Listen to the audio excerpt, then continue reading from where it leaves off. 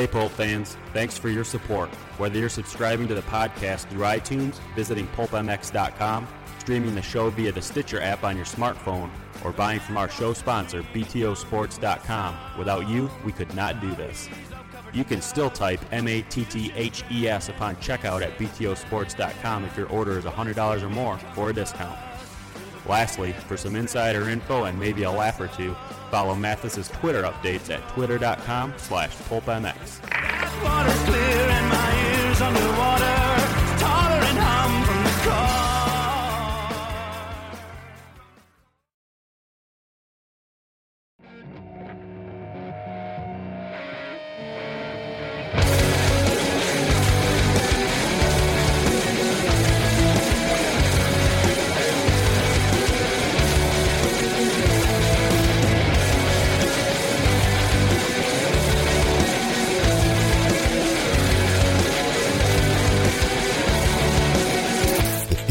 Show disclaimer. During this episode of the Steve Mathis Show, there is a high chanceability you will either learn something a lot of people don't know you left thinking or make you say to yourself, dude, that's so funny. The bottom line is this podcast serves as archival documentation of this interview. Welcome to the BTOsports.com podcast show, brought to you by RacerX, hosted by Steve Mathis.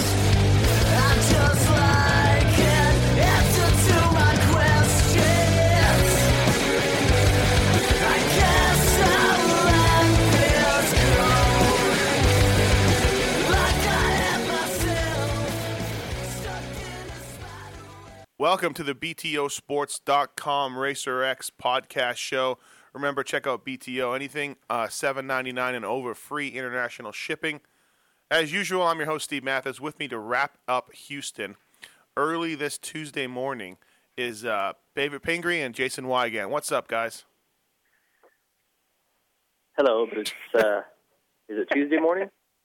Yes, it's Tuesday morning. Tuesday morning, okay. All right. No, wait, It's Wednesday morning. Yep, it is Wednesday morning, Steve. Hi. Welcome to Wednesday. I love Wednesdays. I don't know. I forgot. I was freaked out. I was taking a phone call after it had even happened. I was very confused. Yeah, no. Answering my phone on Wednesday on a Tuesday. Wednesday morning. My bad. Here we are. Wygant, what's going on? How are you? Oh, man. Just living the life of luxury as usual. I think the last show I was closing up shop at my epic mansion of a beach house in Newport Beach. Yep. And then last night I just went out and bought a new house real quick because that's the way I do it, man. Yeah. On the reg. Yeah. Yep. Yeah, it's fine, Phil. Must be nice. Yeah, I'm Bernie Madoff here. Well, Houston was certainly one of the most craziest races of the year, and basically there's so much to talk about.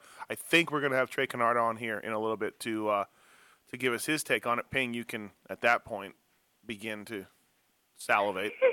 My boy. Yeah. My boy. Let's start with Weege, because I think we started with Ping last week. Weege, where do we even start with that main event? What was one thing that just blew you away? I think the craziest part to me was the whole Wyndham scenario. Mm-hmm.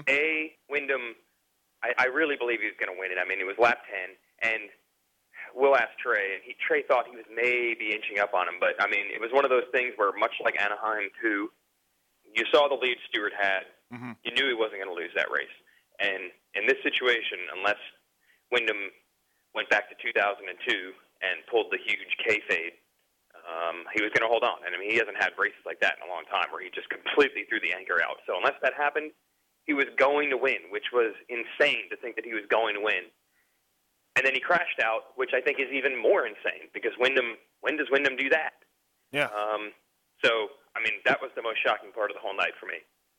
Yeah, oh, go ahead. No, it's just I don't know where that speed came from either. I mean, obviously he caught a break with the first turn crashes, but regardless, he had Dungey and Canard and pulled away. So yeah, they weren't making time, and you wouldn't think that. Go ahead. Kevin's an opportunist, though, you guys. I mean, he isn't going to push the limits if he knows there's not a chance for him to win. I mean, just if you kind of look back at his history, if he's in 5th or 6th, let's say, and Stewart and whoever Reed are out front, he realizes he's probably not going to catch him passing, so he sets her into a nice pace. Maybe he tries to get the guy in third. Podium's always nice. But in that situation, you know that he was aware something went down in the first turn because he's looking, probably in a tight turn. He's glimpsing back and going, okay, no Bubba, no Reed, where's RV, nobody. Maybe even his pit board was saying, big, Stewart out or whatever it's saying. Mm-hmm. Right. Because all year he hasn't really run that pace, and all of a sudden now he's like leader's pace. I mean, Kennard wasn't catching him. Yeah. He was on it. So, I think he sees an opportunity to win, and he's like, all right, that's it. And it's Houston, his hometown. Yeah. I mean, he always kind of ramps it up for Houston. I think he was pushing harder than he probably has all year, and that probably had something to do with the mistaken crash. That would be my take on it all, which was a bummer. I'm just glad he's okay, but would have been huge if he would have won that. Yeah, it would have been really out of nowhere. Which, I mean, even Kennard's win didn't come out of nowhere, But what do we take about that race and Stewart's crash, Weege? What do you think? I mean, I wrote in my column that I love JT. We all love JT. Well, maybe Ping doesn't, but everybody else does. And I love JT. Don't get me in trouble. Okay, I'm just saying. I didn't know your love of JT. So he's awesome. He always wears fancy jeans. He does. Yeah. Big in Germany. He is like Hasselhoff. Yeah. Every time I see him, I tell him to turn around because I want to see what fancy design he has on the back pocket of his jeans. It's like all zigzaggy. Always something. All right. Now that we've established Ping does love JT. There was 3 ways to do that. Turn around. Let me see those jeans. Let me see that ass. Yeah. Give me some of that. No, he gives me weird looks. I don't know what that's about. Yeah. Back that up. So JT didn't do either of the 3 things that you can do, which was hit the second jump, bounce onto the table, double the first 2, and go onto the next table, or like some dudes were doing, triple onto the table. JT did none of those rhythms. He had no rhythm, and we know Stewart's got rhythm, and he landed on the back of him. I mean, yes, James has been involved in some incidents before, but I really think this one was a racing incident. And you know what? So did JT. So what's your take on it, Weege? Yeah, on Sunday night, looking at the boards and the comments on the RacerX site, people were going crazy on Stewart. But I think what really doused that flame was when your quotes from JT that even JT wasn't mad. And if you're riding and you just get exploded by a guy coming through traffic, and it's someone with a bit of a reputation for doing that, I mean, I figured JT would be pissed off. But if he even thinks that it was kind of just, hey, I messed up the section and that's racing, I mean, at that point, you really can't get that mad. And I know that people are going to go back and watch that TV show and play it in slow motion over and over, but they don't ride in slow-mo, I think if there's any mistake that Stewart made, when I talked to Reed after the race, he said you couldn't even try to pass. You would just pull up behind a guy and then just wait for him to make a mistake. It was the only way he could get by people. So maybe that was Stewart's error of just, these guys in front of me are slower than me, and I'm just going to have to ride slow until they give me a giant, freight train opening to just go past them. Yeah. Maybe that was Stewart's one mistake, but I don't think it was complete recklessness. Some of the other times where this happened, it definitely has been, but not this one. Yeah, I mean, that's exactly it. You got to think, too. I mean, Ping, how much no offense to, JT and Alessi, who was also there, but Stewart's going so much faster. You come up on those guys quick, right?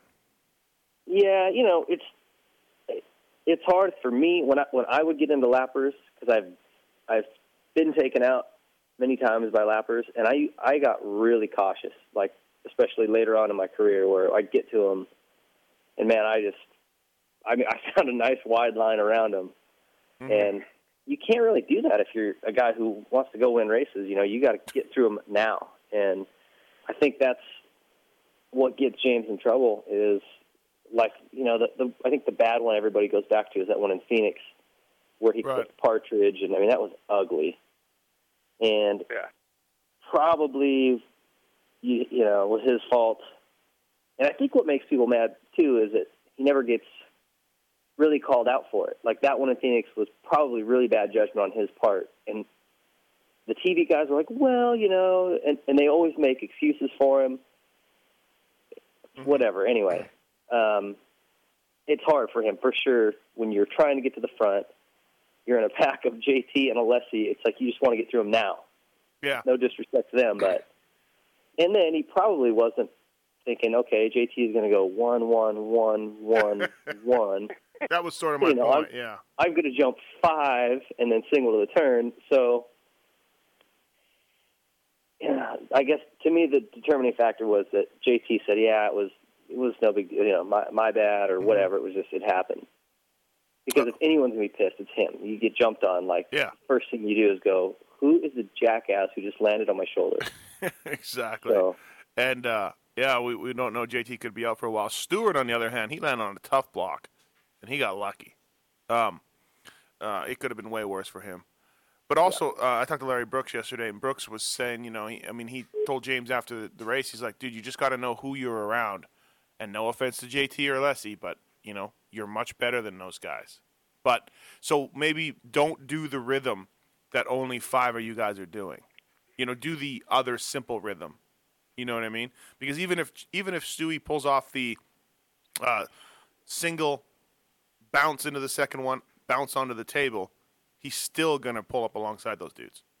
Yeah. So that was Larry's only thing was, that rhythm that you're doing, triple onto the table, is, very rare. So maybe back that down when you're in traffic. That's his wreckers or checkers mentality. Yeah. Get to the front right now, and he either wins or he crashes, and that's why, because he doesn't consider, you know what, maybe I should lay up right here and play it safe. It's never that. It's as fast as I can go all the time. Well, definitely. Yeah, I think you can see that Villopoto and Reed were in damage control. Like, they were in damage control mode the whole race. They were never – Villopoto wasn't quite as far back. I think he was like 12th at the end of the first lap because he wasn't down in the first turn. He was just kind of caught up in it. And I think you could see by the way he was riding that it was like, okay, today's goal is to just get the best finish I can. I'm not going to win. I'm not going to be a hero. I'm just going to minimize the damage. And I think that Reed rode that way also from the back. Whatever we get, we get. Right. Stewart, it's like he still rides to try to win the race, even if he's an 18th. Yeah. That'll, I mean, to me, that's going to bite one of these two guys,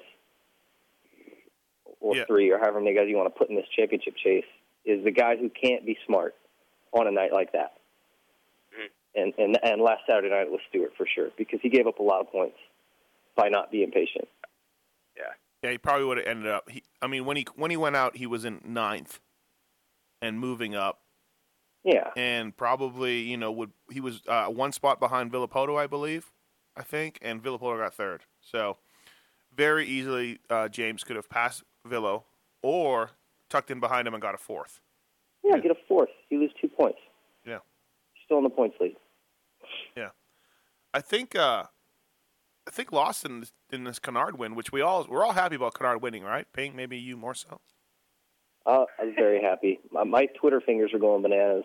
Yeah, you did. I did see a return of the pink Twitter. That was more tweets than I had in the last month. Yeah. You were brought you out of hibernation. The 41 win, which is good to see. Glad to see that.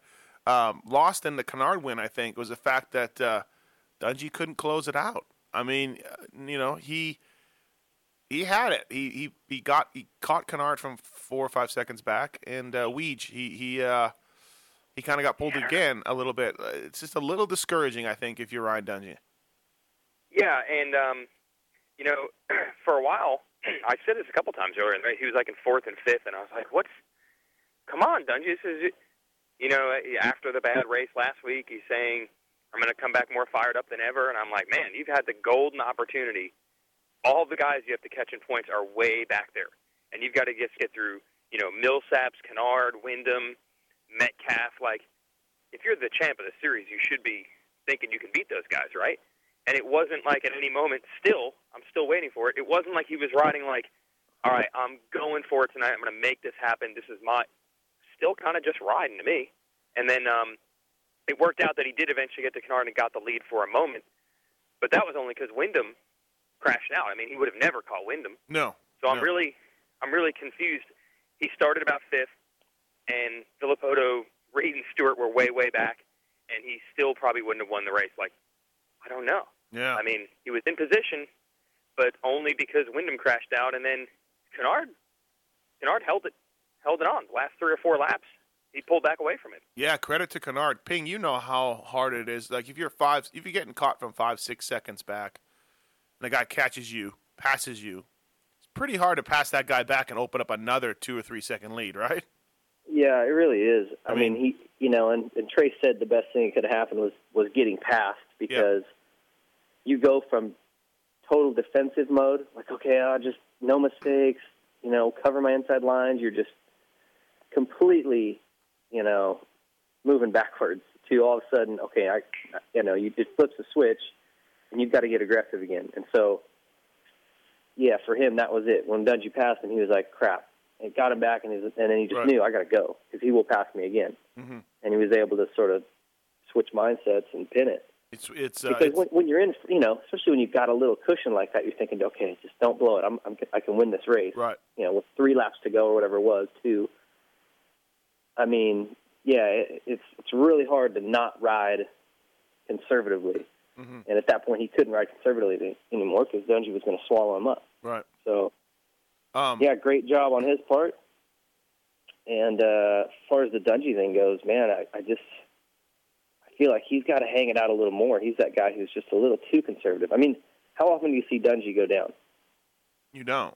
You don't. And once in a while, a guy should lose the front end, or, you see RV and Stewie, they're pushing it, and they do once in a while, Yeah. Ragdoll or tuck the front end at a turn at least. So you never see Dungey do that. He crashed at Anaheim. That was the first time I think I've seen him crash since, what was it, Frisco last year? Frisco, yeah. Or maybe Houston. I don't really. I think, did he crash at Houston? Did he crash at Houston or something last year? I don't know. Yeah, I mean, you just don't see it that often, is my point. He's very in control and smooth, which is cool, but it's not going to win races this year. So he's got to hang it. Okay, so here we are. We're 6 races in. Ping. Dungey's yet to get a win. He's certainly. Is he as good as this?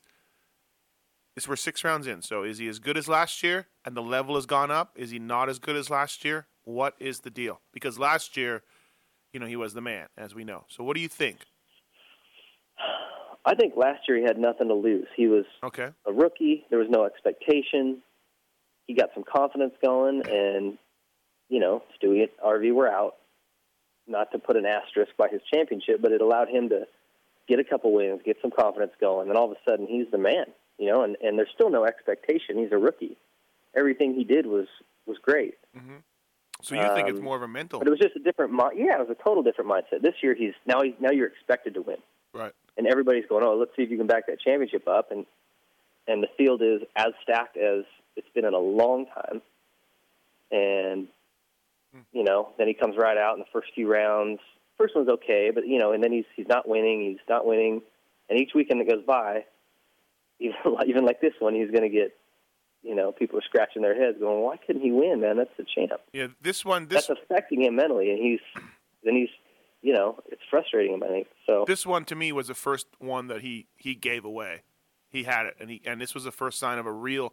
I mean, obviously we've seen him not win, but to me this was a real crack in him.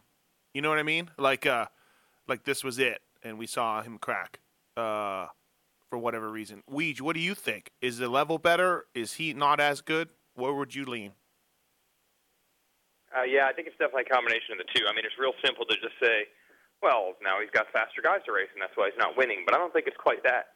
Last year, at the beginning of the year, he was nailing every start. And Dungey had always been a pretty good starter, but it was crazy. I think the first 4 or 5 races, he had 4 hole shots or something like that. And he had races where he would have a bad gate pick for whatever reason, like a bad heat race, and he would still nail the start. And to me, that's just always the sign of the guy is pumped up. He's got something, got some mojo going. He wants to lead. He wants to win. He doesn't care if the night's going poorly. By the time the main comes around, he's ready to win. And now it almost seems like he's riding a little more, not to lose. Whereas last year it was fun and exciting. I'm going to do everything I can, and if I win the race, I win the race. I'm going to try. Right. This year it seems like he's riding to not lose as opposed to win, which, it might work over the long haul. But after the derailment of the chain, you can't do that anymore. I mean, it might have worked, except for that. He'd only be. I did the points. If he had got 5th last week, he'd only be 16 points behind, which is fine. Right. But he's not. He's 31 points behind, so got to throw that away. Yeah. Weege, do you think that your report from the race and my report as well, we even we took it a little easy on the track compared to the way the guys were firing up the torches in the pits? There were only two opinions.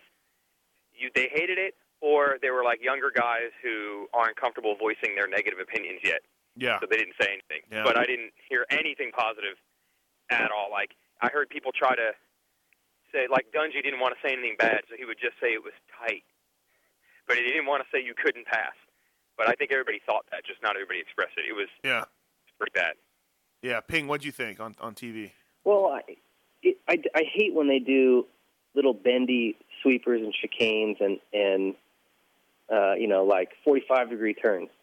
Even 90-degree turns. Everyone's going to go to the inside. On these four-stroke bikes, you can jump everything right from the inside. You don't need any run. You look at one triple. Mm-hmm. Can the one where Barsha and Wilson kept passing each other back? I mean, it was slick as concrete before that jump, and they were still doing it most of the time. Mm-hmm. Like, can you imagine ever jumping that thing on a 125? You'd come out, you wouldn't even get to the third jump. Yeah, you wouldn't. Yeah. So, to me, what they did at the last Anaheim, I wish they just go back to some old school layouts where it's like literally a rectangle. Down the straightaway, 180 degrees. Down the straightaway, 180 degrees. I swear to you, you'd have more passing. It would slow it down. Mm-hmm. It's like they try to get this serpentine little track wound around the ballpark and make the layout different. You can't pass in a chicane or a sweeper. A sweeping little bend. You just can't. And what about everyone's going to go inside to inside? That's true in any kind of racing. Like, chicanes are stupid. Yeah. After that set of whoops where it went left, right, it's like. Yep. Well, there was zero passing from that chicane all the way to the rhythm where James landed on JT. Yeah. There wasn't anything you were going to do. You were just going to go double, single, roll. You know what I mean? Like. Yeah. Yeah. I saw JT take the outside. What's funny though is I got a tweet from Reed in track walk saying there was some goofy tweet like, he couldn't wait to ride it, basically. Like, it looks great.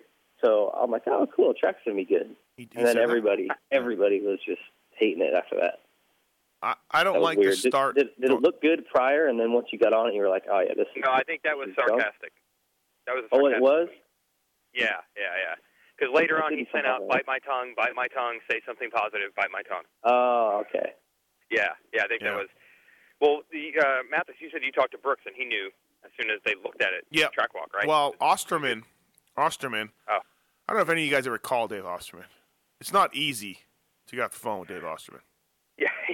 I don't know if any of you guys have ever, I know Dave for a while. He's a friend of mine. If he's listening, he knows it. He'll admit it. But somewhere in the 45-minute phone call to Dave, he said that, he had contacted John Gallagher, on Wednesday and said, dude, you got to fix this start. It wasn't a 90. It was a 75. Wait. Mm-hmm. I don't know if my fraction, my tighter or wider than a 90. It was wider than a 90, so that would make it a 75, right? Yeah. I don't. It was coming in a little bit of an angle coming into the turn, so it wasn't quite a 90. It was because they were already headed that direction a little bit. The second lane was closer to the start than a 90. Yeah. I don't know. So, anyways, you can tell our education. Everybody can tell our education on that phone call. Geometry. Yeah. Let me break out my little, what's it? Compass. I don't even know what it's called to tell you. Protractor. Protractor. So you can tell I'm back in school. I know all the lingo. Yeah. School equipment. Geek. I've been down the school supplies lane over at Walmart a few times. Well, protractors, $2.99. Well, you know. Did you do back to school shopping? Did you get a backpack and some fresh new clothes? Well, I had a backpack. I had to go get some, highlighters and college ruled paper. And ladies and gentlemen, you're at your former Supercross winner. Now shopping at Billy Madison. Now shopping at Walmart for school supplies. I feel like Billy Madison every time I grab my backpack and my little lunch pail, head off. And meanwhile, Shea I'm a Bentley. 36-year-old man. What am I doing? Meanwhile, Shea Bentley's on a mansion on a hill somewhere in Georgia. Maybe not. Maybe not. He's living the good life. He's living the good life. Oh, yeah. Okay. All right. So, you all right? Yeah. No, hold on. So, Weege. God, I'm an old man. Sorry. Osterman didn't like the track going in. Spoke to John Gallagher on Wednesday. Nothing was done for whatever reason. And What track didn't he like the first turn on? That one there in Houston? Yeah, in Houston. Yeah. Okay. Brooks walked it and said, "This is terrible and sucks," but never say anything to anybody. So there was quite a few people that were upset about it. Fisher also not a fan of it. So, I mean, right now I feel like it's pile on Dirtworks time once again. But I mean, they do some good things, of course. But not their finest hour for sure. I don't know. It's like you can never make a track to please everybody, but this one definitely didn't please anyone. You know, Reed brought up a great point of where he believes they're pressured to create longer lap times because the fans are constantly unloading on the hatred of a 40-second lap. But I don't know. I mean, I don't know if that's really why they did that, but I guess that could be a factor. You know, they're saying we have to put in chicane, because what do chicanes do? Chicanes are designed to slow things down. So they put in an S-turn, they add 3 or 4 seconds to the lap. Mm-hmm. Now the fans get to see a 50-second lap instead of 47, and everybody's happy. Ping, you or Weege, you've written about this. You don't seem to subscribe to that theory. Well, I mean, if the fans think it, they think it. But I think there's some things that people think is what they want to see, but it's not what they really want to see. Mm-hmm. I know it sounds horrible on paper to say, oh, my God, that main event was 17 minutes or whatever. But really, all the stuff that was going down in that race, did it ever feel like it was over in a flash? No. No, not that one. Not that one in particular, no. Well, my point is then what you really want to see is action and racing. And if it happens, and if you see action and racing and different things happen throughout the race, it doesn't seem like it was over in a blink of an eye. You might look at a piece of paper and say, wow, the main event only took 15 minutes? But it doesn't seem like that if the racing is good. So I know when people see the results and say, this race only took 15 minutes, that sucks. Mm-hmm. But I don't think that's what the people really want. They'd rather see good racing first than they'd rather see 5 more minutes. There are some races, dude, that get boring, and if you added 5 more minutes to Anaheim 2, would anyone feel like, sweet, I got 5 more minutes of no one passing anyone and just cruising? Right. Yeah. My wife gets good. My wife gets a credential for the races, and she wanted her credential back, free credential money back after A2. So, Ping, what do you? Not exciting enough. Why? Yeah, why not exciting enough. Not exciting enough. Exactly. Which right. is So just if that main event was 5 minutes long, would anyone in the stands have felt like it was a better show? No, she would have got madder. Exactly. I think that's the dirty little secret of Supercross, where I'm sure they can make it 25 laps if they want, but I think they have to wrestle with reality, which is, dude, some of these races that are boring would be even more boring. Yeah. So let's not do it. Ping, in your opinion, are they doing those chicanes? Because when you build that chicane, when you're the dozer guy and you're going beep, and you're driving your dozer, and you're making that section, no one's passing there, right? We all know this. We can see it. So, in your opinion, is that kind of stuff done for longer lap times, or for lack of a better word, is it just stupidity? And I said lack of a better word. I said lack of a better word. Yeah, they know what's going on. They know no one's going to pass there. I think some of it is, trying to get a longer lap time. Mm-hmm. I don't know. Sometimes I wonder. I wonder what they're thinking. Like, I don't know. I don't know what they're thinking. Like, that first turn, you could walk that and go, yeah, this isn't going to work out. People are going to blow right through this and be out on the, concrete.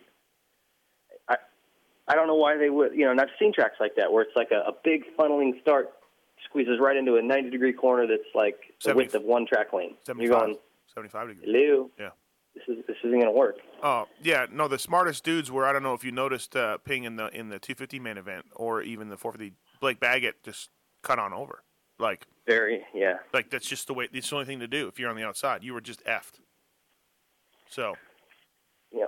I don't know. It's not fair to keep for us and for anybody to keep hammering on Dirtworks. They do a lot of good things, but yeah, I don't know. Well, you build 17 tracks, you're going to screw up some stuff, but you just think that after, I don't know, I feel like sometimes, and maybe there's, sometimes there's more to it. They've got line buried already, or they've got this or that, but it's like, dude, when something sucks, and if a group of people are coming to you going, dude, that first turn is going to be a problem, don't you fix it? Like, by Friday, I'm sure they've got some feedback. Yeah. And they could, Friday night go out there and widen something up a little bit or move some hay bales. Sometimes all it takes is moving some hay bales over 3 or 4 feet, They don't use hay bales anymore. Tough blocks, you know what I'm saying? Well, no, hay bales and tough blocks are different. Maybe you misunderstood. Sorry, I'm old school. I'm going to call them hay bales forever. All right, well, hey, with that, let's move on in our show and for the first time incorporate a rider into the show. And let's get Honda's Trey Canard on the line. What do you guys say? Ping, are you going to be okay? You going to be okay? I say let's do this. All right, here we go. All right, and we welcome in Honda Racing, Trey Canard. First win of the season, Trey. Congrats, man. Thank you. I appreciate it. I don't know what's cooler, though, for you, winning the race or doing a podcast with us two at 8:30 in the morning on a Wednesday. Well, I mean, it's definitely a race between the two. Yeah. Right now you're winning, so. There's 4 of us on the line here. Only 2 of us know what it's like to win a professional AMA Supercross race. It ain't me, and it ain't Weege. So. Yeah, but it ain't me either. I mean, a 125 win is not as cool as if you win a 450. Here was my question, though, for you. Ping, how much did your phone blow up after the win as opposed to the other weeks when you got 4th and it was just crickets? Well, no, that was what was cool is when I'd win, I had so many friends. So that was what drove me to try to win more races. I wanted people to like me. Right. And so, Trey, your phone's probably been blowing up? Yeah, just a little bit. I think I had 40 text messages by like midnight. Right. And then just calls and stuff like that. But that's cool. I'm good with it. I think I don't know that people really like. I don't know if it's like he won, so I'll be his friend. I think it's more like when he does crappy, he doesn't want to hear from me anyway. So right.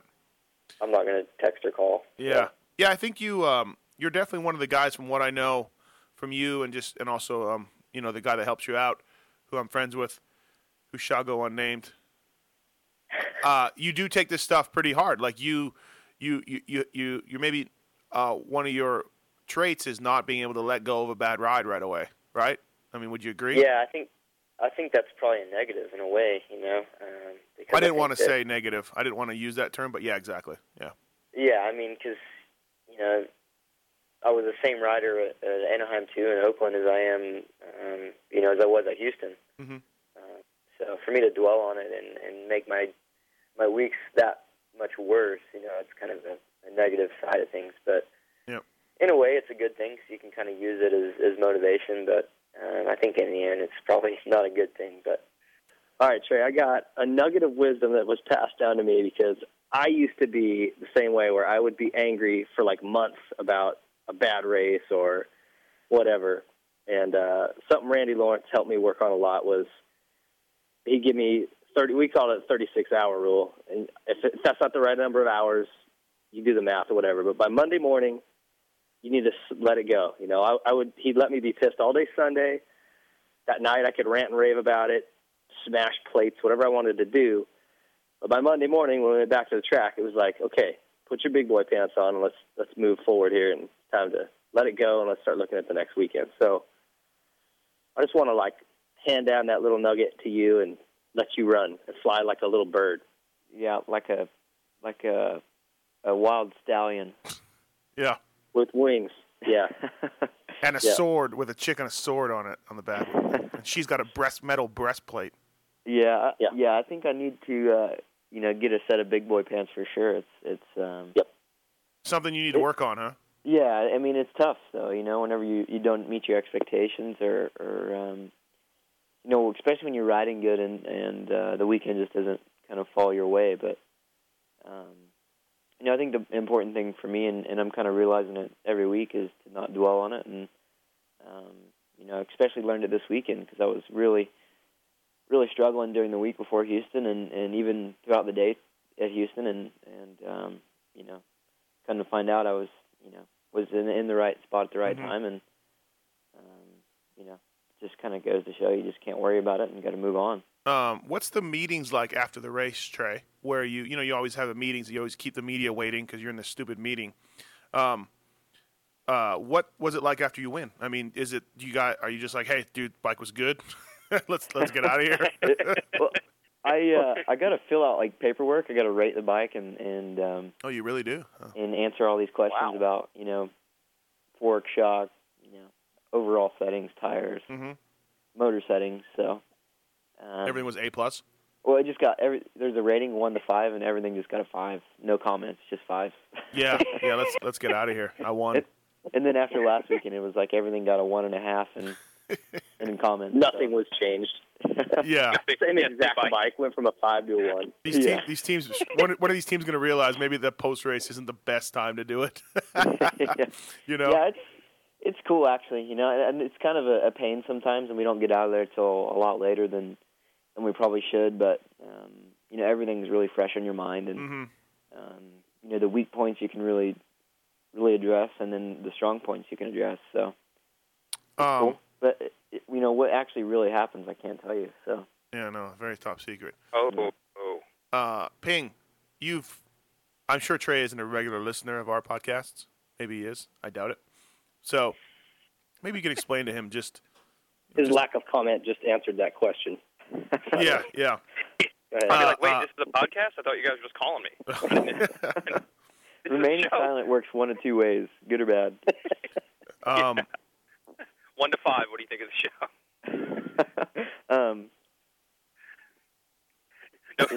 Are you going to finish that thought, Mathis? Well, I was waiting to Trey to rate the show on a 1 to 5, and then he paused. I was like, oh, man. That's even worse.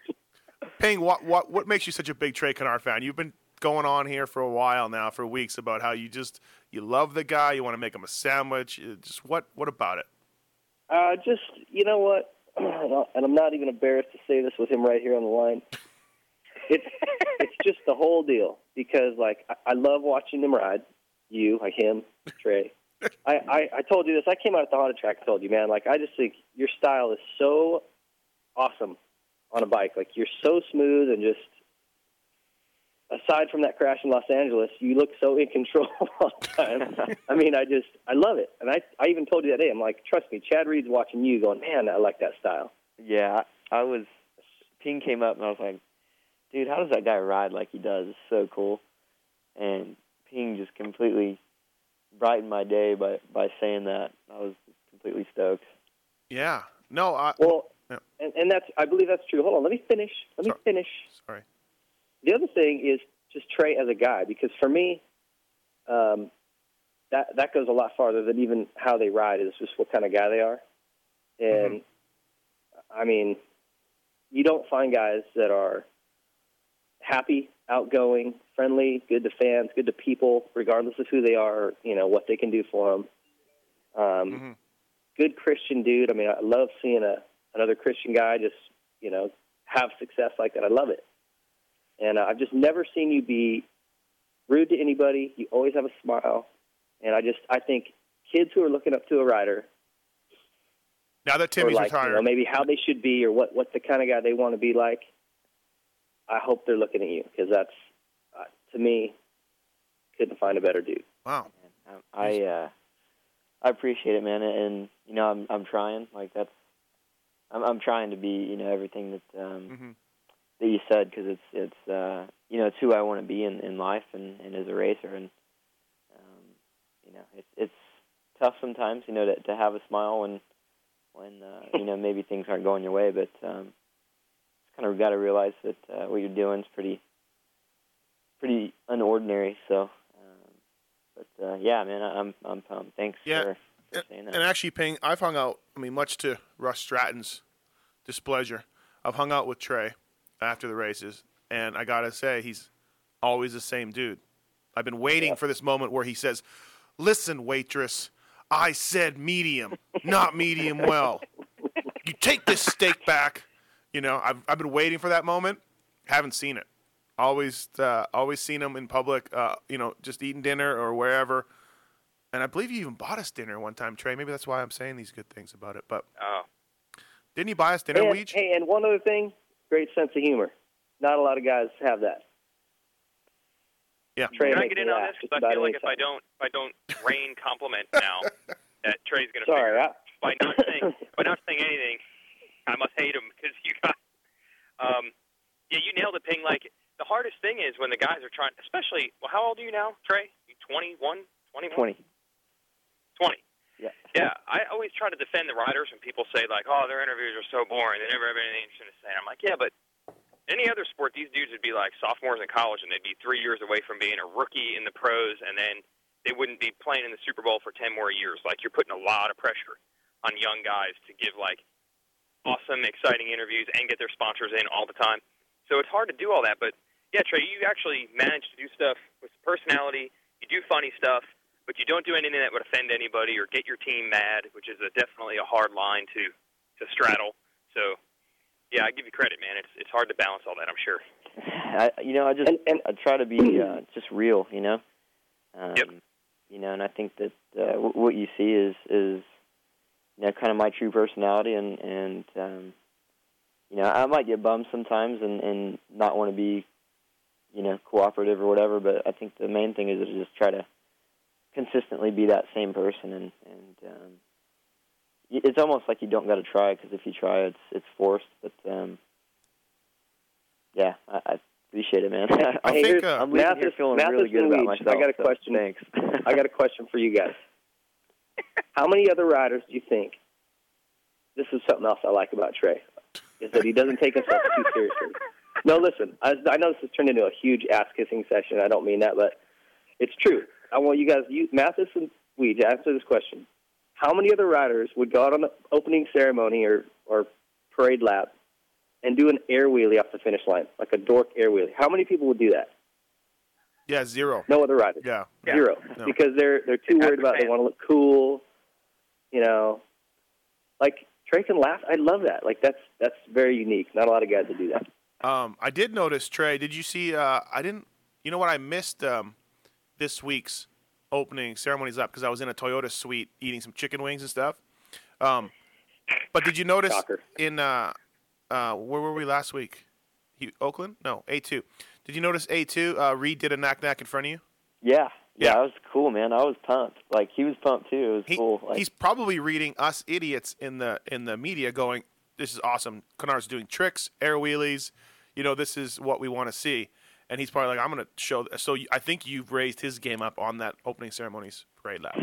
I don't know. His knack was way better than mine this weekend. Like, I overjumped the triple by like 15 feet, and I kind of realized that like mid knack, and it was kind of scary. But yeah, I was pumped. Like, that was kind of. I was hoping that if I did that, maybe people might join in, because not to talk bad about anyone, but opening ceremonies has really been like kind of a drag. So. Well, I've been on this. I've been beating that drum for a long time. I don't understand it. I remember the days of RC getting flat, McGrath doing a knack. Like, it was like, "Hey, check me out. I've been selected to do this. I've been one of 4 riders selected to do this lap to show the fans the very first time, the fans that filled the building, how this track is going to go." And the dudes just do dead sailors over. Yeah, that was so cool for me whenever I went to Supercross. And right. I remember, like, one of the, first 5 or 6 Supercrosses I went to, MC and Reed did knack-knacks side by side. I was like, right. I was like blown away. Like, I thought it was the sickest thing I'd ever seen. Like, and the crowd was just going nuts. And yeah, I don't know. Like, watching from the sidelines the last couple of years is, I don't know. I think there's nerves, and the track is a little bit sketchy at that point. Mm-hmm.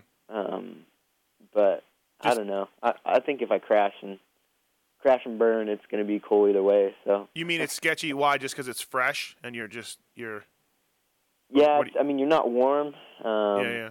You know the track is like all tracked in and it's a little slick and you know everything's kind of a little bit I don't know like not broken in. So it makes it that little sketchy. But when they track the triples and stuff, the amount of throttle you got to give, the speed you got to hit them changes because now you're in soft, unpacked dirt. You know, so yeah. It's a little sketchy, like especially the neck in the dark. Like, really scares me sometimes. I kind of wonder why I do it, but. Well, next up for you, and I feel like I've helped with this celebration you do. Next up, grab a hole shot and do the neck over the first triple. Yeah, I don't know. I don't think I'm that kind of status yet. It's been done. I know, but MC's got the neck in his sleep. That's true. I'm still like forcing it. Ping, did you like? Yeah. The first girlfriend you have, and you take her to the movies, and it's just awkward and weird. That's my neck. Dude, buy it Mike and Ike's. And a soda. How about some popcorn? Maybe a little. Maybe you could, you guys make out a little by the end of the night. No, just put the arm around. I feel like we all want to make out with Trey right now. Yeah, yawn, arm behind. Hey, I'm good with it. I'm pumped, man. Like I'm leaving this interview, or podcast, or whatever you want to call it. All of it. Yeah, you can. Really excited about it. Well, I'm just saying, how weird would it be? Like, could you ever picture Chad Reed doing an air wheelie? No. It ain't happening. He'll never would do that, ever. I don't want to. He's going to do one this weekend. Puff myself up, but I don't know that there's many people that have that intricate skill. Dude, I think you're crashing every time you do it. I'm like, he's going too high. Like, it looks like you're going to crash. It's scarier to me than a knack. Yeah, you did it. You did it at the Honda track when I was there that day, and I freaked out. My heart dropped. I'm like, oh my god. And then I'm like, I look over, and then Timmy's laughing. I'm like, what was that? That's an air wheelie, dude. I'm like, oh, sorry, I didn't know this. Yeah, I've been doing them a lot. I think on the 450 they're easier, because you just got all that torque. You kind of do whatever you want. But I've kind of been disappointed with the air wheelies I've done in the races. They're not quite 12 o'clock, but. All right, let's turn this into a little more serious here. Or Ping, are you? Hold on, real fast. Was that a Ronnie Mack trick that was sort of passed down? Oh no, man! Ronnie Mack stole mine. Oh, okay. Well, it wasn't really my trick. It's kind of just dedicated to every beginner rider that's just learning to jump. There you go. Yeah. I think what it is when I first started jumping, I looped it out probably 20 times, and I just became really good at it. Mm-hmm. Yeah, it became natural. Yeah.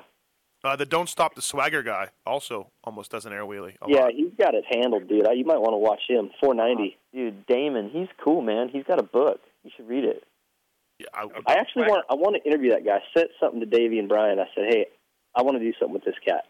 Yeah, I think he's got a cool story. Actually, I'm not saying he belongs out on the track, but he's got an interesting story. Hey, he's got an awesome story. I think he played professional football somewhere or something. In Canada, on the Calgary Stampeders. Oh, did he? Yep. Whoa. And now he's out here just trying to fulfill his dream. Dude, going for it. Medi knows him well. Yeah, that's how I know him. Through Medi? Yeah. Yeah. Yeah, so that would be I was thinking the same thing, Ping, and I was like, oh, maybe Medi would be the guy to contact, So, Trey, okay.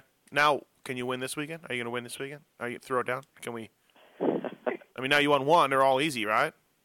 Oh, yeah, for sure. I think it's, once you win once, you're going to win them all. So, yeah, exactly. No big deal. I'm not even going to ride one of the practices, maybe two of the practices.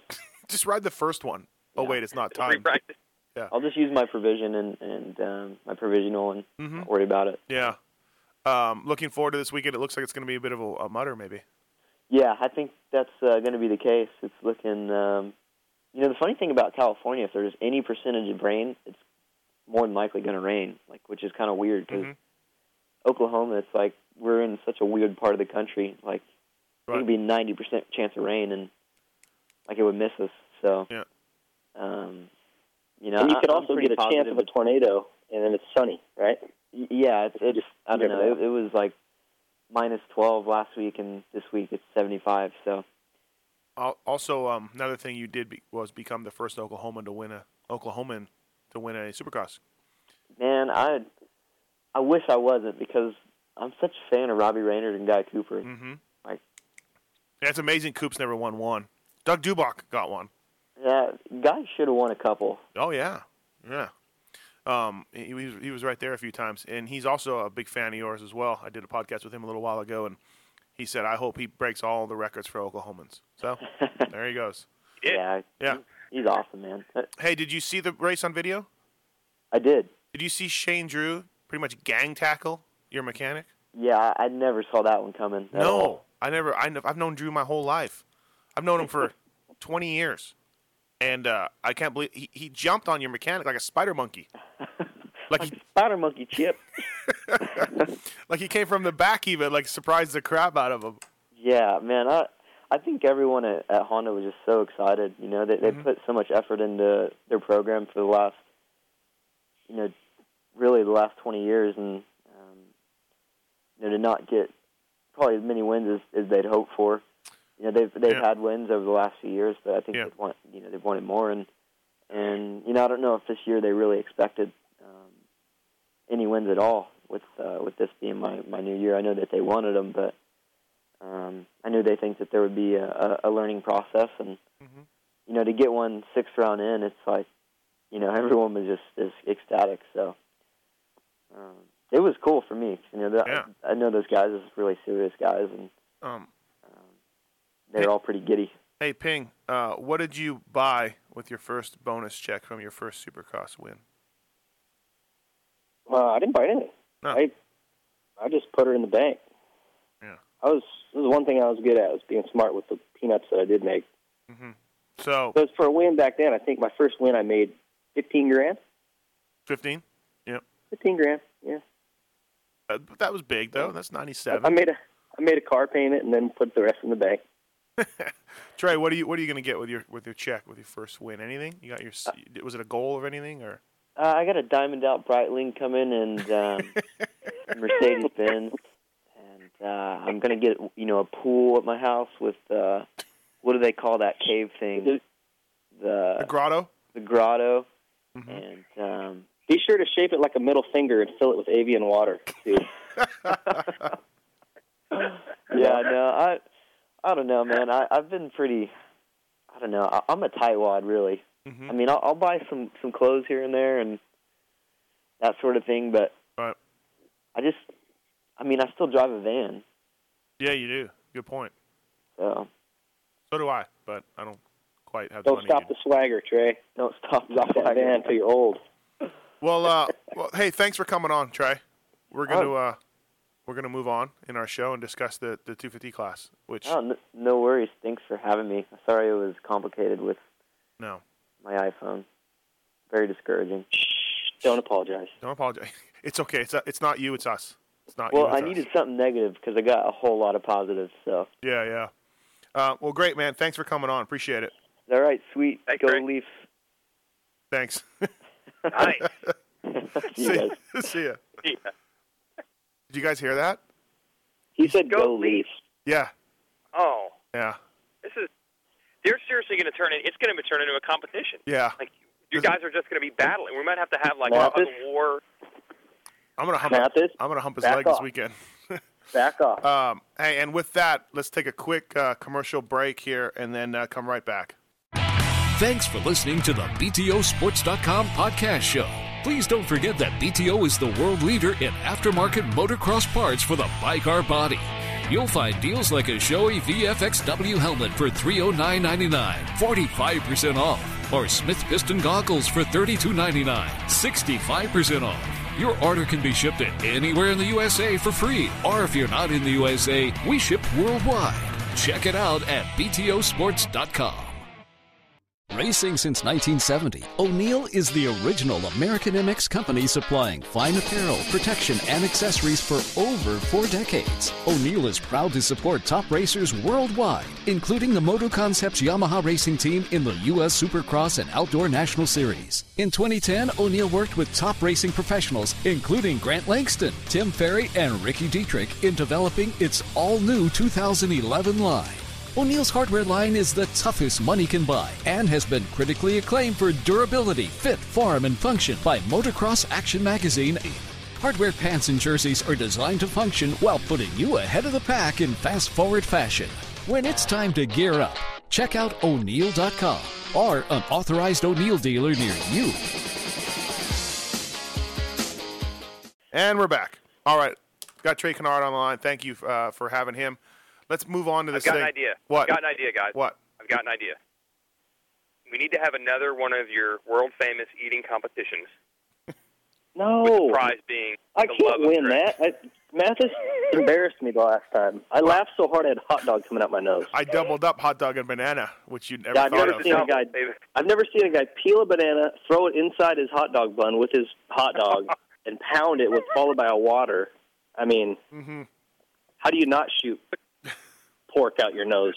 No, but for the love of Trey, these are the sacrifices that you will have to make. Why don't we do like a running race? Let's mix it up. No. Live and bomb. Do a 20-mile cycling ride or something. Huh? You got it. Well, we'll do that. It's over. We'll do the cycling. We'll do a cycling and eating contest, and then we'll get an octagon. 3 things. You know. So we already held the running race and cycling race. It's over. Thing wins. What? I don't know, man. I'm a regular animal on the bicycle. All right. Hey, Ben and Jerry's ice cream eating contest. Just one of the little pints. Dude, that's legit. Because it combines what you're good at with my second passion in life, next to Trey Kennard. Let's quickly wrap up the 450s here. Millsap's flavor, Ben and Jerry's flavor of that. Sorry. Great ride for Millsap's. Ginger snap.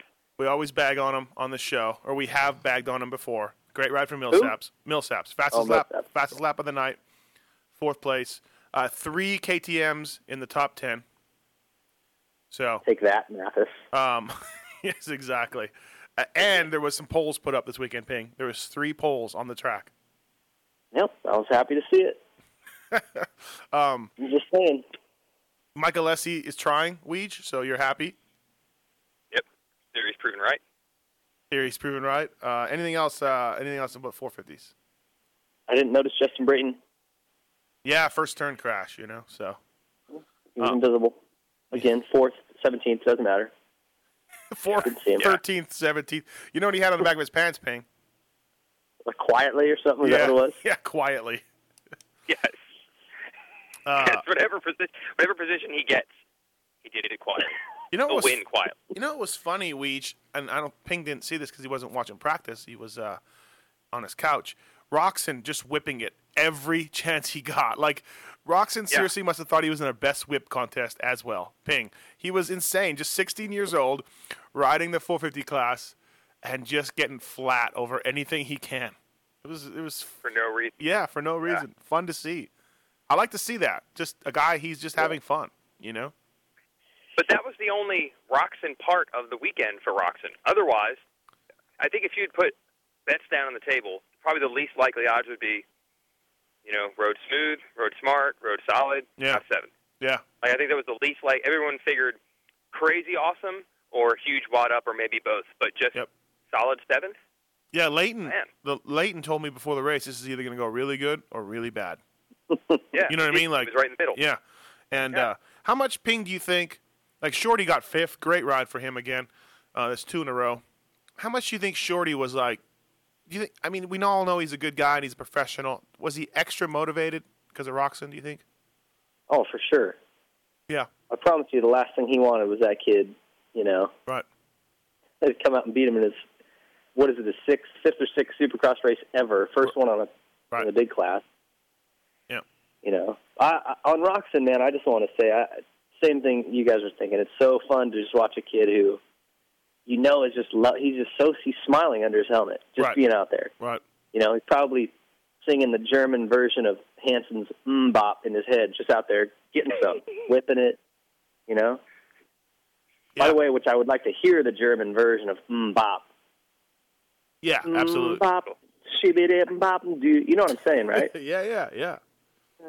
I'm impressed that's the song you come up with to represent happiness. If you're having a good day, I defy you to play that song right now and not tap your foot.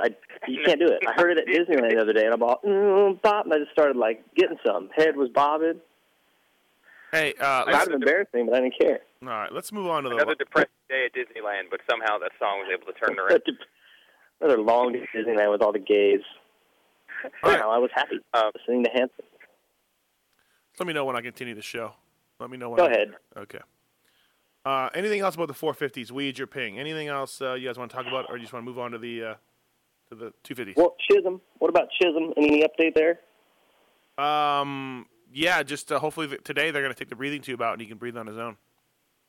So there was some pretty bad rumors going around. He collapsed a lung. Bruised lungs. Line. What happened? Yeah, bruised lungs.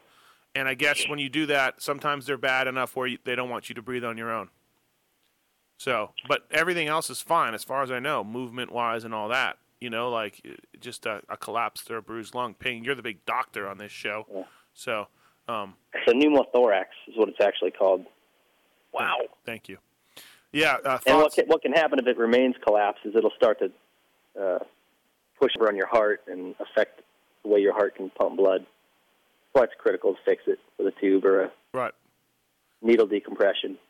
Real bummer for him, obviously, but also personal-wise. Also because Weege, he's been on it lately, huh? Yeah, it was just on the verge of that breakthrough. I mean, he was fifth fastest in practice. Last week at Anaheim, too, he was riding really well. He was there in the top 5. He just had I thought it was a tip-over that caused his radiator shroud to get ripped off, but apparently it was a radiator shroud that got ripped off that caused a tip-over. So that wasn't his fault at all. But either way, he was kind of, I think, on the verge of some real breakthroughs here, and that usually seems to be the time when this stuff happens. What a bummer. I think he's another rider, maybe like Brayton, who sort of quietly slips in these really good results. No one really talks about him. Definitely doesn't get the credit he deserves. Mm-hmm. Yep. And I don't know if I'm the only one, but I had a really bad taste in my mouth because of that whole deal at Salt Lake a couple years ago with him blocking for Bubba. Mm-hmm. Does anyone, that was, when I think of Josh Chisholm, that's immediately what I think of, and I'm like, But as I've gotten to know him a little bit and just kind of watching him, he's actually a really nice guy. Like, it probably isn't a fair thing for me to do. So, yeah, and like you said, I think he was on the verge of really. Too bad he got hurt because this is really looking like a great season for him. You actually called him Josh. Oh, sorry. The supermoto racer. My bad. He's a supermoto racer. No, you know what? Did I say Josh? You did.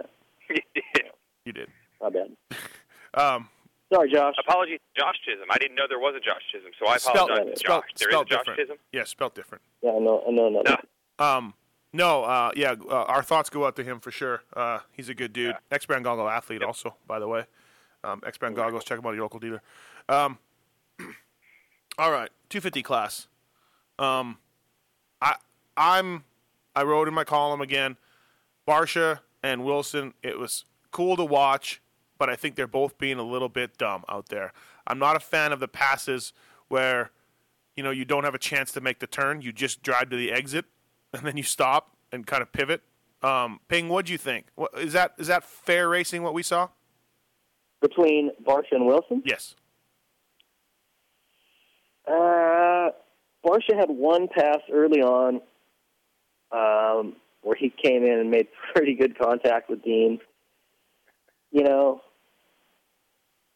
If you're racing, it's too much. If you're in the stands, I like it. Right. I don't have to, lift my foot up to keep from getting it crushed. Yeah, I liked it. As sitting in the press box, it was exciting, but I don't think it's a good racing, What happened to the old block pass? What happened to just block passing? But, sometimes we have a tendency to be pussies a little bit as, critics of the sport. Because, man, look at Anaheim 86. You know how hard Bailey and RJ smashed into each other that night? I mean, they hit hard a few times. Mm-hmm. But no one ever went, oh, that was BS. I can't believe those guys were hitting, Sometimes, I don't know. It wasn't like he teed on them. He came in and they hit kind of side by side. don't. And it was a track that was really hard to pass on. So Right. any passes that were made had to be sort of forced like that. To me, when you come off the jump and you aim your bike to the exit of the turn, and you go and you drive straight out there, I don't like that. I just like what happened to getting alongside the dude and and you can hit him like a block pass, and you take the inside away from him, and then you win. Like those guys were stopping and driving to the outside of the corner, and the other guy, if the other guy was looking straight down at his gas cap for whatever reason, he would have T-boned him. I don't like that passing. But in the press box, it's exciting. Weege, do I have a point, or am I crazy? You know what, though? I don't know if you can always say that that each thing is an option under all circumstances. There were some times where I think Barcia wouldn't have been able to make a pass unless he made a pass like that. He needed to go 5 feet even further over to the exit in order to execute the pass. And he still executed the pass. So he went from second to first, which is good. So I don't know. Yeah, if you're hitting the guy, and Barcia has done this in the past, there have been times where he could have made a pass and for no reason took the guy wide, ran into the guy. I don't know why he would do that.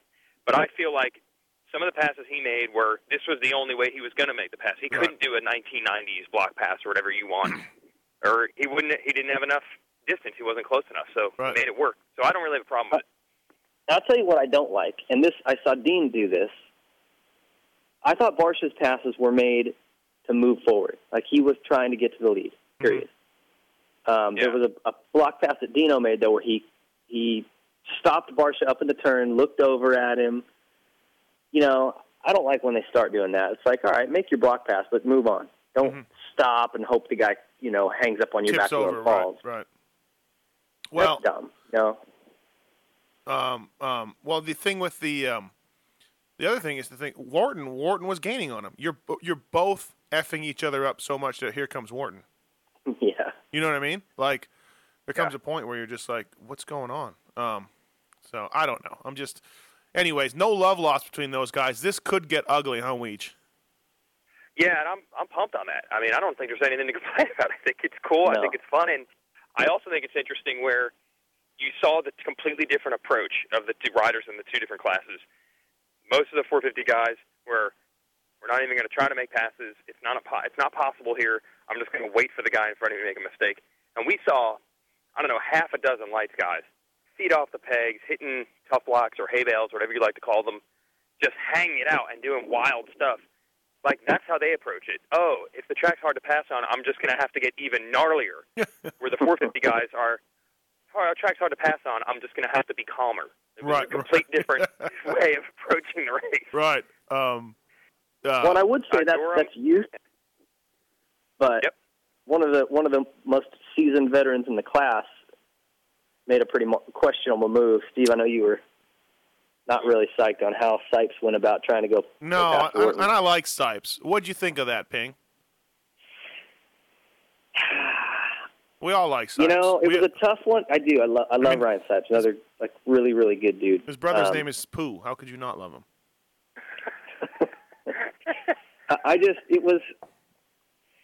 I think his intentions were good. That was a good corner to make a pass because he ran it in, kept the other guy from doing the triple, and then you're side by side and you're looking good. I'm trying to give him the benefit of the doubt here because that turn got really slick. It was down to just hard pack base. You could see it all shiny. Yeah. And I think he thought he could jump in there and just kind of freak Wharton out enough that Wharton would back off from the triple. And maybe it looked to me like Wharton went into the turn and around it quicker than Sipes thought he would. You know what I mean? He just sort of mistimed it. Right. And by the time he got there was no stopping or getting out of the way.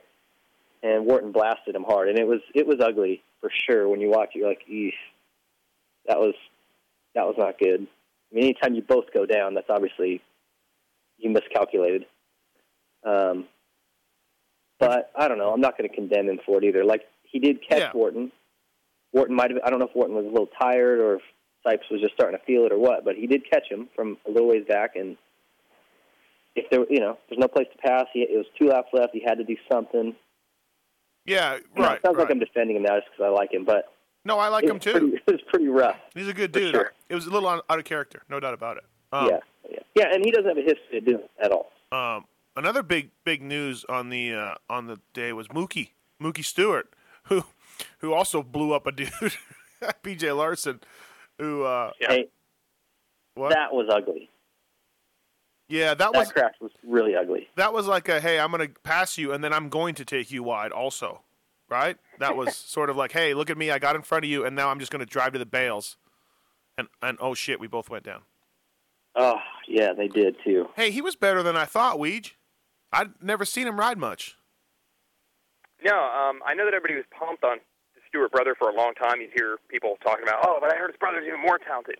But I've been to enough of the amateur races and stuff. I mean, he was always decent, but it was never like well, to give you an idea, he never won a title at Loretta's. I think he won 2 motos there, maybe.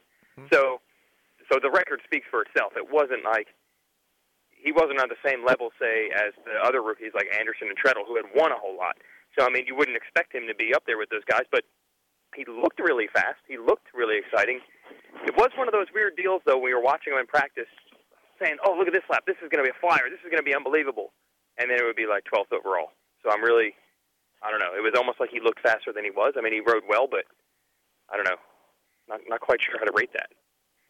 You watched him ride quite a bit at Loretta's then, Weege, huh? Because, I mean, I don't think a lot of us, like, I never saw him ride ever, so it was all new to me. No, and that's what I mean. He ride quite a bit.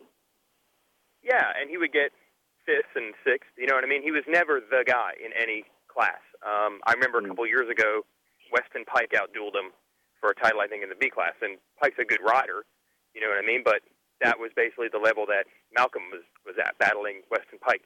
So that would give you an idea. So if he comes in there and he was a top 5 guy, I'd say that would be way above par. And he looked fast, but didn't work out. And Larson, by the way, Larson was also just as surprising. Larson was very surprising, yes. Yeah, he was right there. It really showed. I've seen that happen with a couple of guys. Like I remember when Mike Brown came back to the U.S. after a few years in Europe. I think there's a few guys who are so pumped up that they finally scratched and clawed their way back to where they wanted to be. And you could see it, man. Larson was ready to do some racing. It's just unfortunate he didn't get really a chance in the main. Who knew that? I think we're going to see Larson on the podium. I think we're going to also see Sipes on the podium. And one guy who, if you weren't paying close attention, you don't realize how fast he was Baggett. That dude is going to win some races. And he was quietly worked his way up from way back, but fastest lap of the night in the class. And, boy, as light as he is, you got to expect him to pull some hole shots here on that bike. Yeah, Baggett was my pick to win in practice. He was flying in practice. He may not have had the best time because he got F'd by some dudes, but, dude, you should have seen him in practice. He was zipping through guys, you know. Good. Without a doubt, Baggett's gonna win. I was surprised at Baggett. I know PC, and we shouldn't be surprised, but I thought he was better than Dean and better than Barsha. Just got a bad break in the heat, went down the first turn. Therefore, he barely qualified. Therefore, got a bad gate pick, got a bad start, and still made a third out of it. Granted, with some help from Ryan Sipes and Blake Wharton, but hey, he would have got a 5th without those two. No, a 6th. Yeah. No, 5th. A 5th. No, 5th. Yeah, a 5th. 5th is right. Canadian math. You know who was the bummer of the night? Well, not he was the bummer of the night, but Durham.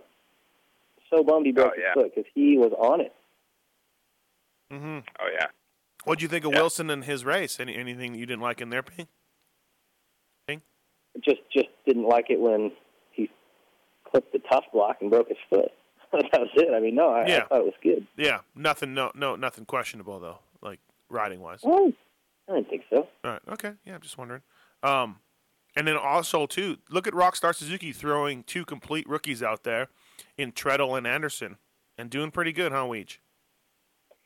Yeah, what a contrast what they have on the West Coast, where they have 2 of the all-time start leaders with Davalos and Morris, and then they throw in 2 riders who have combined for 0 Supercross starts.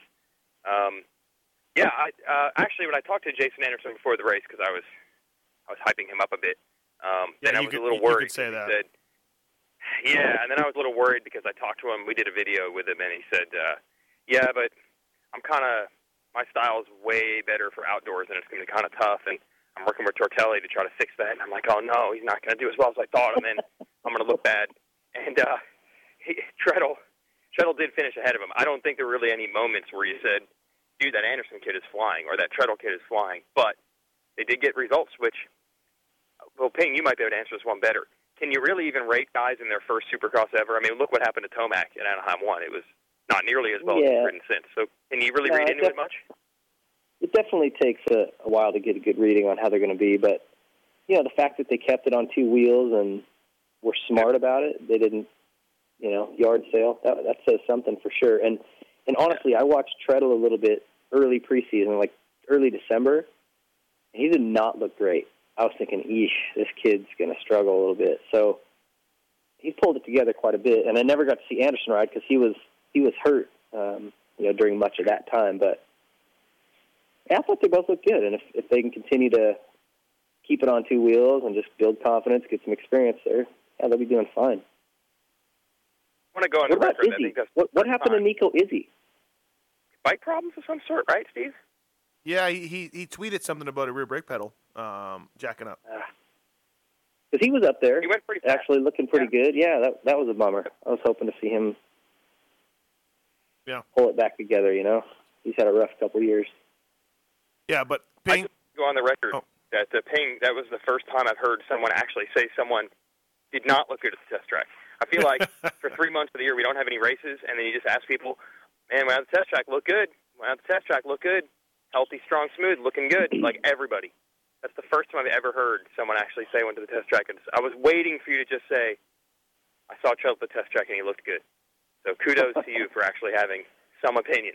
McGrath's on a KTM. He's 4 seconds faster than he's ever been. Looks great. Right. Tearing it up. Kyle Riegel. Dude, he's flying at the test track. That was this year. That's what I heard. Weege, you just said that Anderson's Supercross style wasn't quite right, so he was going to Tortelli for advice. And I went, oh, no, that's not good. I was a little worried for that. Yeah. I'm working with my trainer, Sebastian, and I'm like, you mean Tortelli? Yeah, that's like, hey, I got a marathon coming up. Have you met my trainer, Fat Albert? Well, it's like hey. His Christian Craig's biggest thing is sort of being, he needed to calm down and smooth out and just sort of even keel it a little bit. Mm-hmm. So he hooked up with Rhino. And I'm like, well, wait a minute. All right, okay. Yeah. Hey, who the hell is Lance Vincent? Oh, that's Christian Craig's buddy. He's from Texas. Oh. Yeah, he's a Honda of Houston kid. He got 8th. Yeah, he's a little dude. He's like up to my kneecaps. Smaller than Alex Martin, who got 10th? Who, actually, they might duel. They should go back-to-back, and we should just measure them out. With Jimmy Dakotas in the running. With Jimmy right there. You're right. All 3 of them. They could also be horse jockeys easily. Or Ewoks. Like I'm making jokes about how tall they are. Exactly. You know what I'm saying? Yeah, good point. Excellent point. I didn't really notice Lance Vincent, but good job on that. 8th place. The only thing I know about Lance Vincent he's a good rider. Is somebody told Holly do an interview with this kid, and I think it was a woman, maybe his mom or something like that. So Holly, of course, got very excited and was like, I wanted to do this Lance Vincent interview. I couldn't find him. What's he look like? Who's this Lance Vincent guy? I got to do an interview. This chick told me I got an interview. Which is, as we know, that's Holly's only real goal in life, to please the ladies. So I was like, probably doesn't matter. It's his first race. I mean, it's not like I don't expect him to do well. He's just kind of learning the ropes, right? It's only his first race. But then he got 8th, and then Holly was all super bummed that he didn't get that interview because now his mom or somebody's going to be upset. That's all I know. Poor mom doesn't know what's coming. I'm sure Jim will make it up to him somehow. I'm sure Jim will make it up to the kid or the mom or something. Hey, Ping, can you finally come around to Weege and I's thinking that the East Coast is stronger than the West Coast? Can I get I was wrong? Can we get that?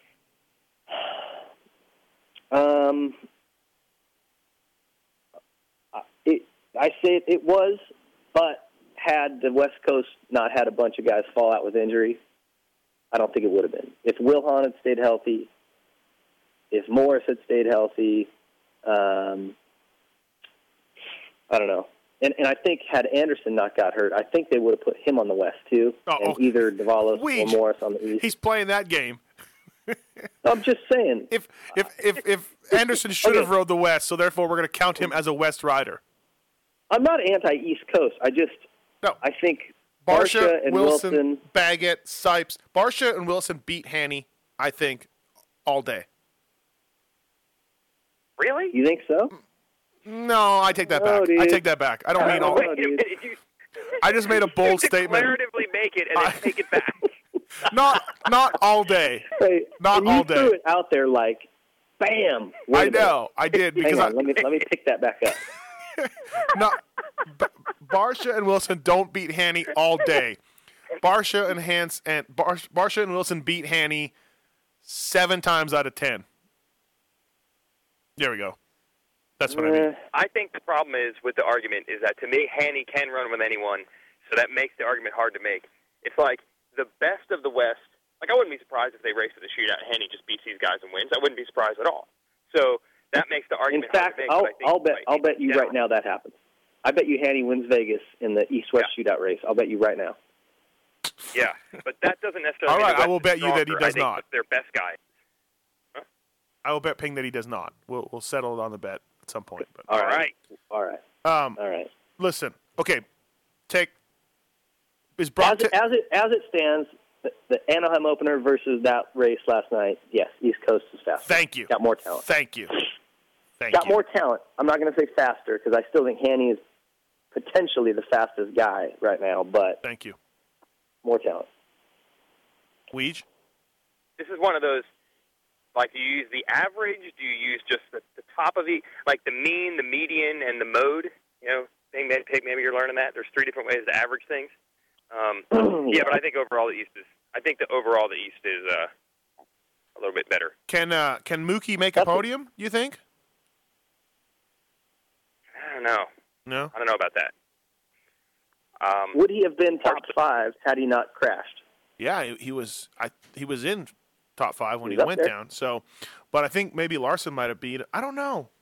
Yeah, good question. Good question. Would Baggett have got him? Would have Larson have passed him? Yeah. I'm confused over this whole race. I'm confused over this. I watched it with my own 2 eyes. I'm very confused. Didn't Stewart wad it on the first lap and go to last? Yeah.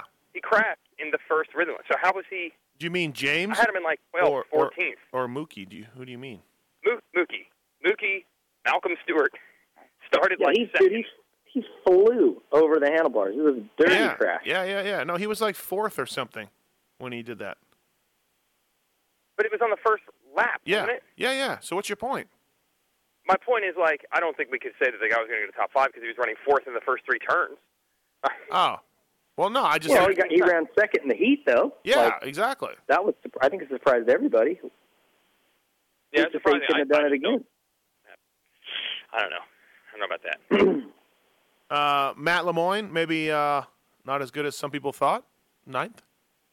Tough race for him. Yeah. Little Goose, still in the running. Little Goose gets 11th.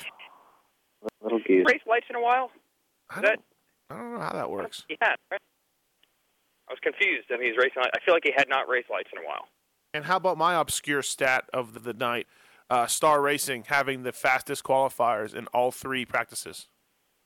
Yes. Hey? Sipes was fastest in the seeded. Audette was fastest in the other one, and so Swanepoel was fastest in the other practice. How about that? It has to be a record. Congratulations, Star Racing. Has to, because what team has someone who's capable of being fastest in the seeded session, yet also would have someone who is in the C session? In each session, yes, exactly. Who and to be fair to people who are listening, B and C, there is no difference. There's not C isn't the crappiest guys. It's just unseeded. It's all unseeded, and they divide them into 2 groups. Unfortunately, the letter C is a 4-letter word in this sport. So when people hear C session, over. Hell, when people hear C section, they get all freaked out. So, I mean, really, session or section. No. My wife does. Yeah, exactly. Hey, Swanepoel, the night was okay. He was fastest in his unseeded session. Both ranked the same. But didn't he have a crash in the heat? Crash in the first turn at LCQ? Yeah, Swanepoel. This ain't happening. Yeah, Ooh, it was a bad night. Yeah, it was not a good night for him. But I mean, did anybody really think that Well, that's the point I'm getting at here. The record. He's South African, correct? Yes. The record for South Africans in Supercross is not very good. I mean, Langston did eventually figure it out, but there were a whole lot of crashes beforehand. Albertine, whole lot of crashes, and it's not going very well here for Rattray on like his second try. So yeah, and also one would make a case that Langston never really figured it out. He just finally had to drop down. He had to be 25 years old and drop down to the lights class on the best bike in the class. On the best bike to finally win. Yeah, but he got it done. You can't take that away from him. He got it done. You're right. I can't. I keep making these bold statements and taking them back. I mean, you can poo-poo anybody's results, but he won a championship. Jeremy McGrath was not that good. Oh wait, I mean. Wait a minute. Hold on. Hold on. Let me take that back. Yeah. I'm gonna bring the sound effect next week, and I'm gonna have that da-da sound effect when I make a bold statement, and then I'll back it down. But it'll sound really good. All right, and then get the one that goes wah wah wah. Yeah. And you wait a second. All right, so with that, let's wrap this thing up. Anything else? Any closing statements, Ping? I want to say. You love Trey Kennard. It's hard to watch some of these things on TV, like with the massive blast of ads you get about halfway through. You know, like there was a big old spiel on the Nuclear Cowboys thing, which I know nobody wants to say anything bad because it's a failed event, but, man, I don't know. I don't hear good things about that show from a lot of people. And I just don't like that they tie it to Supercross. Like, it's the same thing. It's the same people, same crowd. Well, I mean, this is the same people that put Dennis Anderson of Gravedigger side by side with Ryan Dungey at the opener. Yeah, I know. Well, I realize it's a business, but I cringe a little bit when they do that. That monster truck deal and this. It's like, man, go ahead and run an ad, but please don't say, hey, if you're here at the Supercross, you're going to love the Nuclear Cowboys. I don't know. Is this me? Am I the only one, or are you guys not going to touch it? What? You know, I tried to defend those shows the first couple weeks we did this, but I'm out of ammunition. The only thing I've got left at this point is what you said. Here's the thing. Otherwise, I can't defend it any longer. Here's the thing, Ping. Here's what you need to realize, Pingree. If Weege comes across and says anything, people, people in quotations, are going to think he's just mad that he's not Ralph Shaheen. And it's not that. However. It's not that, yes. But people will think that. And so, however, on the other side, if I say anything good, then they say that I'm just doing it because I'm trying to get Shaheen's job and kissing their ass. So I'm pretty much right. I pretty much can't do anything here. No, Weege, keep your gun in your holster. You are in a bad spot. You are in a bad spot. Exactly. I mean, we're good friends, and I know you well, and Pingree knows you well. But you're right. People are going. Even fans will be like, "This dude is just bitter," and so whatever. Like, yeah. Or this dude is just kissing ass. I will say this though, Ralph Shaheen is a pretty good dude. Like, okay, people would think like, oh, you're after his job and all that. After I started doing the motocross races last year, like Shaheen has been cooler than ever. He's like, call me anytime you need anything. Right. We've chatted about things. Like, you would think that guy would be like, who's this kid coming in trying to take money off my plate? Yeah. Super cool. So it's really hard for me to, right. go out there and rip the dude. I mean, he has every right to be a complete jerk to me at the races, and he's not. So I give him full credit for that. Yeah. No. He's the first guy, if you walk past him, he's the first guy to say hi, too. Like, he's just a nice dude. Exactly. He always like, hey, Ping, how are you, man? Good to see you. Like, just...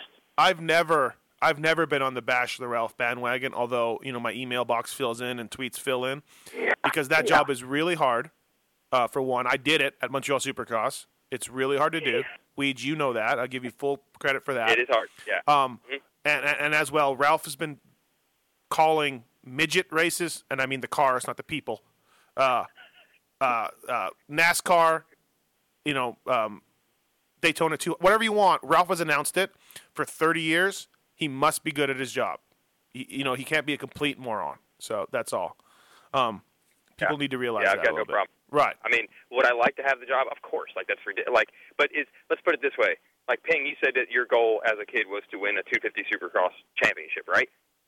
Mm-hmm. So did you have like a voodoo doll, and did you want to like kill Jeremy McGrath because he had the thing that you want? Like, it just is what it is. You know what I mean? Like, I don't hold anything personal against him.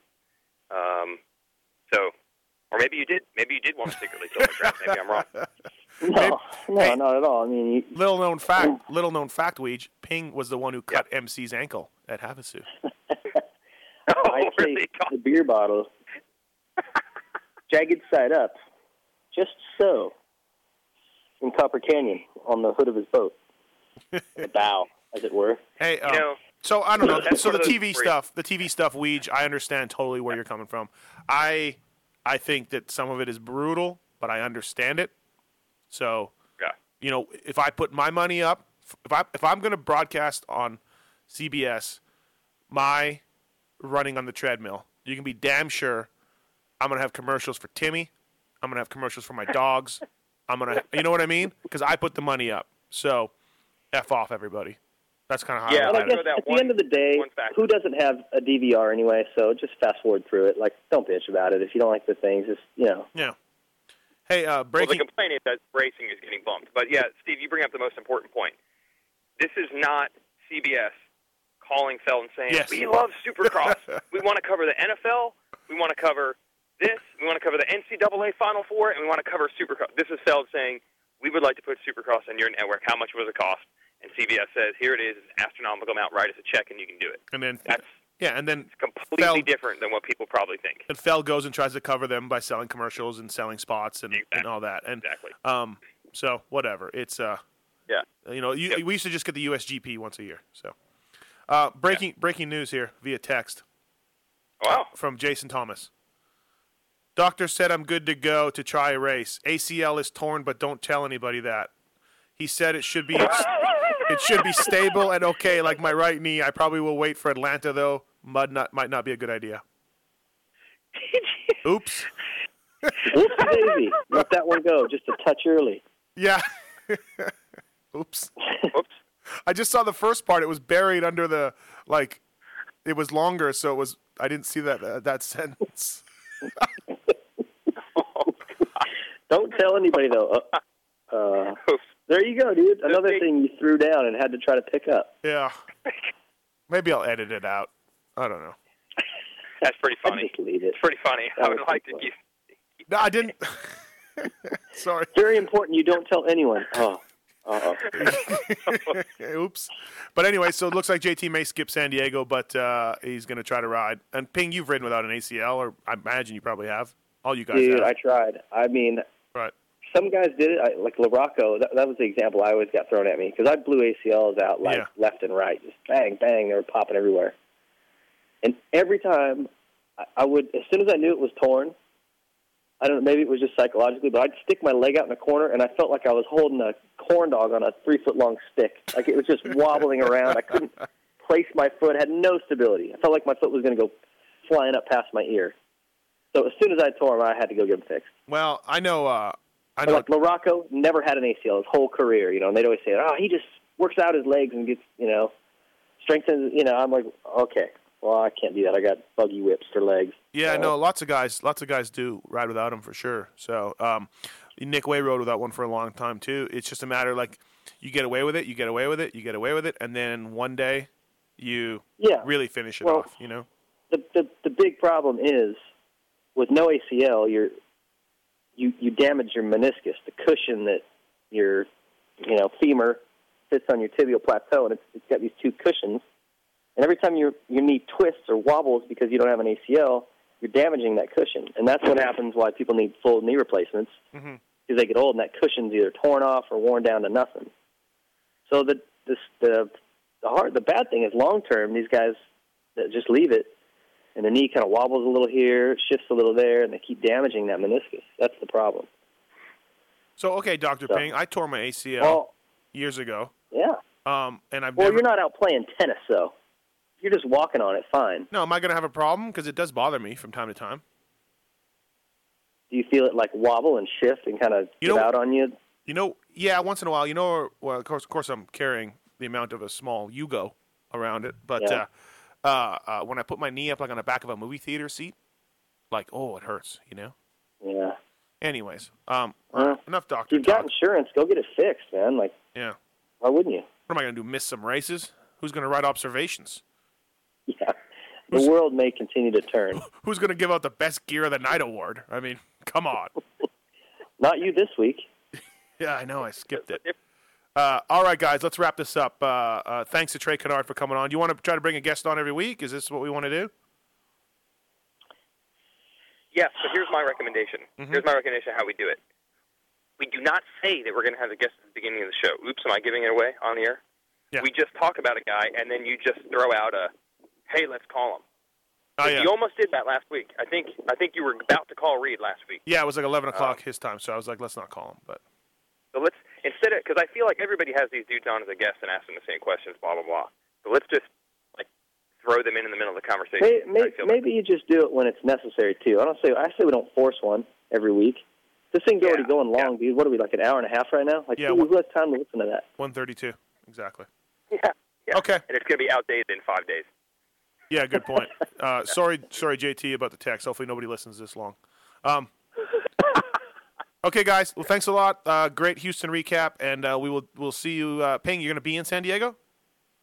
I will, with my galoshes and raincoat. Okay, all right. We'll see you there. Weege, you will not be in San Diego. No, I will not be. I'm going to miss my first Supercross in, I think, 7 years because the RacerX travel budget said there's no reason to send a dude from the East Coast when we've got guys that live in California. So I just want to make it clear, it was not my decision. No, I would love to be there. Now I really have I'm not to go. Trying not. You really? Yeah.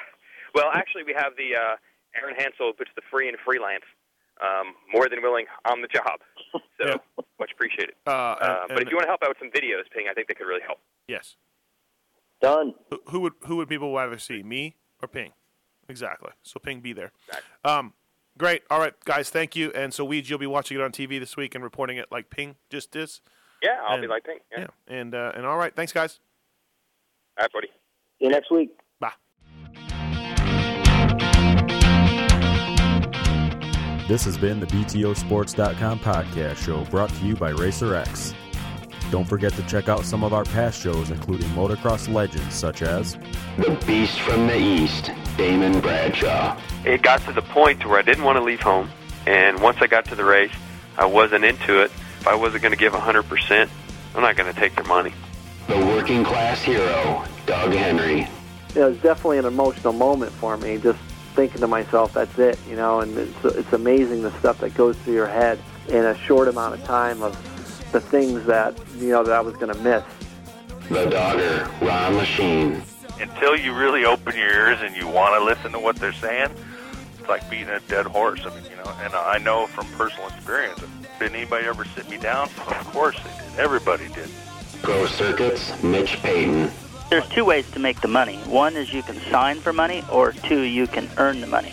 I'm a high believer in earning the money.